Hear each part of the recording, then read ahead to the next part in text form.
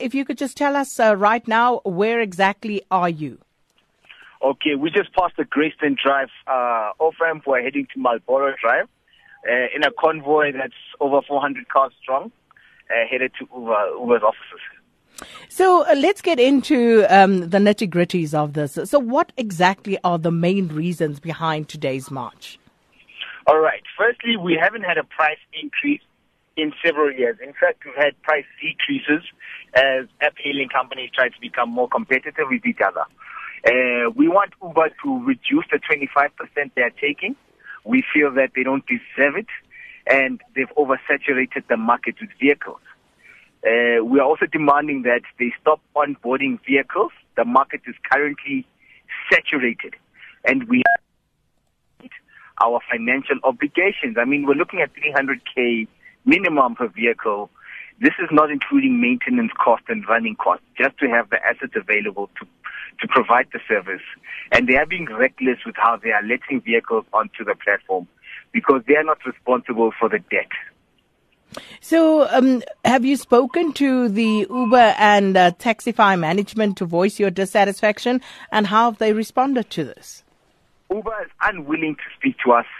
Uber is highly uncooperative. Uber is arrogant, to put it in the simplest form. Taxify abdicates responsibility.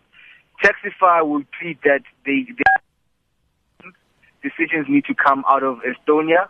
And we are working in the streets of South Africa. We can't be enslaved by an Estonian master.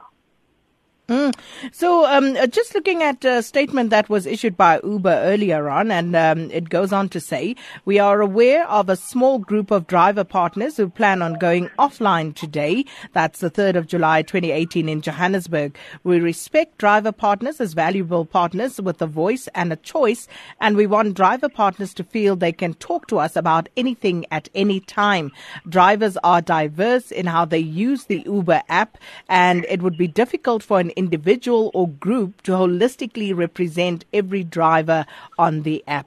So I think very clear what they are saying there. So how many of the drivers are there in South Africa with regard to Uber at the moment, and how many do you represent?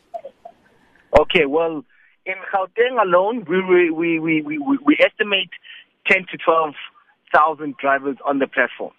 Now, Uber will never disclose how many vehicles or driver partners they've got available, but we are representing about 50% of this segment, right?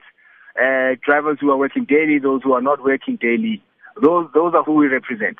We outright reject their statement saying that there's diverse ways of using this platform.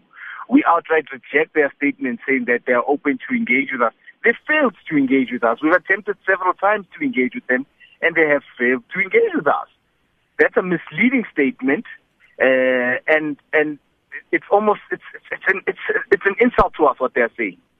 So, is it correct that you have been stopping non-striking colleagues from going about their business today?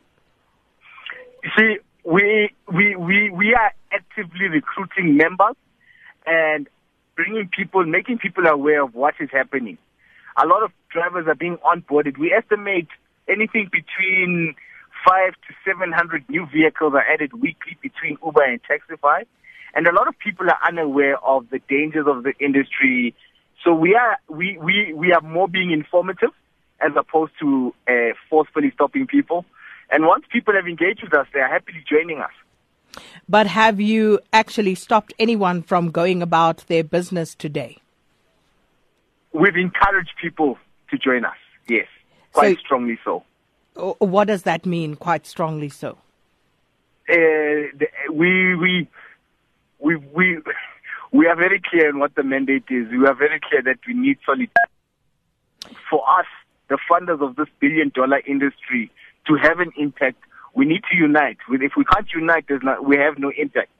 But you can't force people to be in solidarity with you. No, we can't force people, but we find that they are highly encouraged to be in solidarity with us. So, but would you agree from your previous assertion that you perhaps may have infringed on people's rights today? No, not at all. We operate within the limits of the law, and we can never infringe on anybody's rights. So let's look at what else Uber is saying. They're saying we constantly monitor fares and examine consumer price sensitivities to ensure fares are correctly priced so that riders continue to take trips and drivers have access to more fare-paying passengers. Yes. Correct? No, we feel that's incorrect. We feel they're ill-equipped to monitor fares or pricing because they don't experience the cost of purchasing vehicles or purchasing fuel. I mean, the whole of South Africa is in an uproar over exorbitant fuel prices, and they haven't increased what they charge customers to be in line with consumer price inflation, to be in line with the ongoing increasing expenses we have to incur as Uber drivers and owners. So, as far as the people who use these services are concerned, will Uber and Taxify be available to users in the interim? No, we are completely offline, and more people are joining our call to be offline. When you say you're completely offline, how is that? Who administers this service? No, we the vehicle owners, we the owners of the assets that administer the service, are not availing our assets to be on the platform today.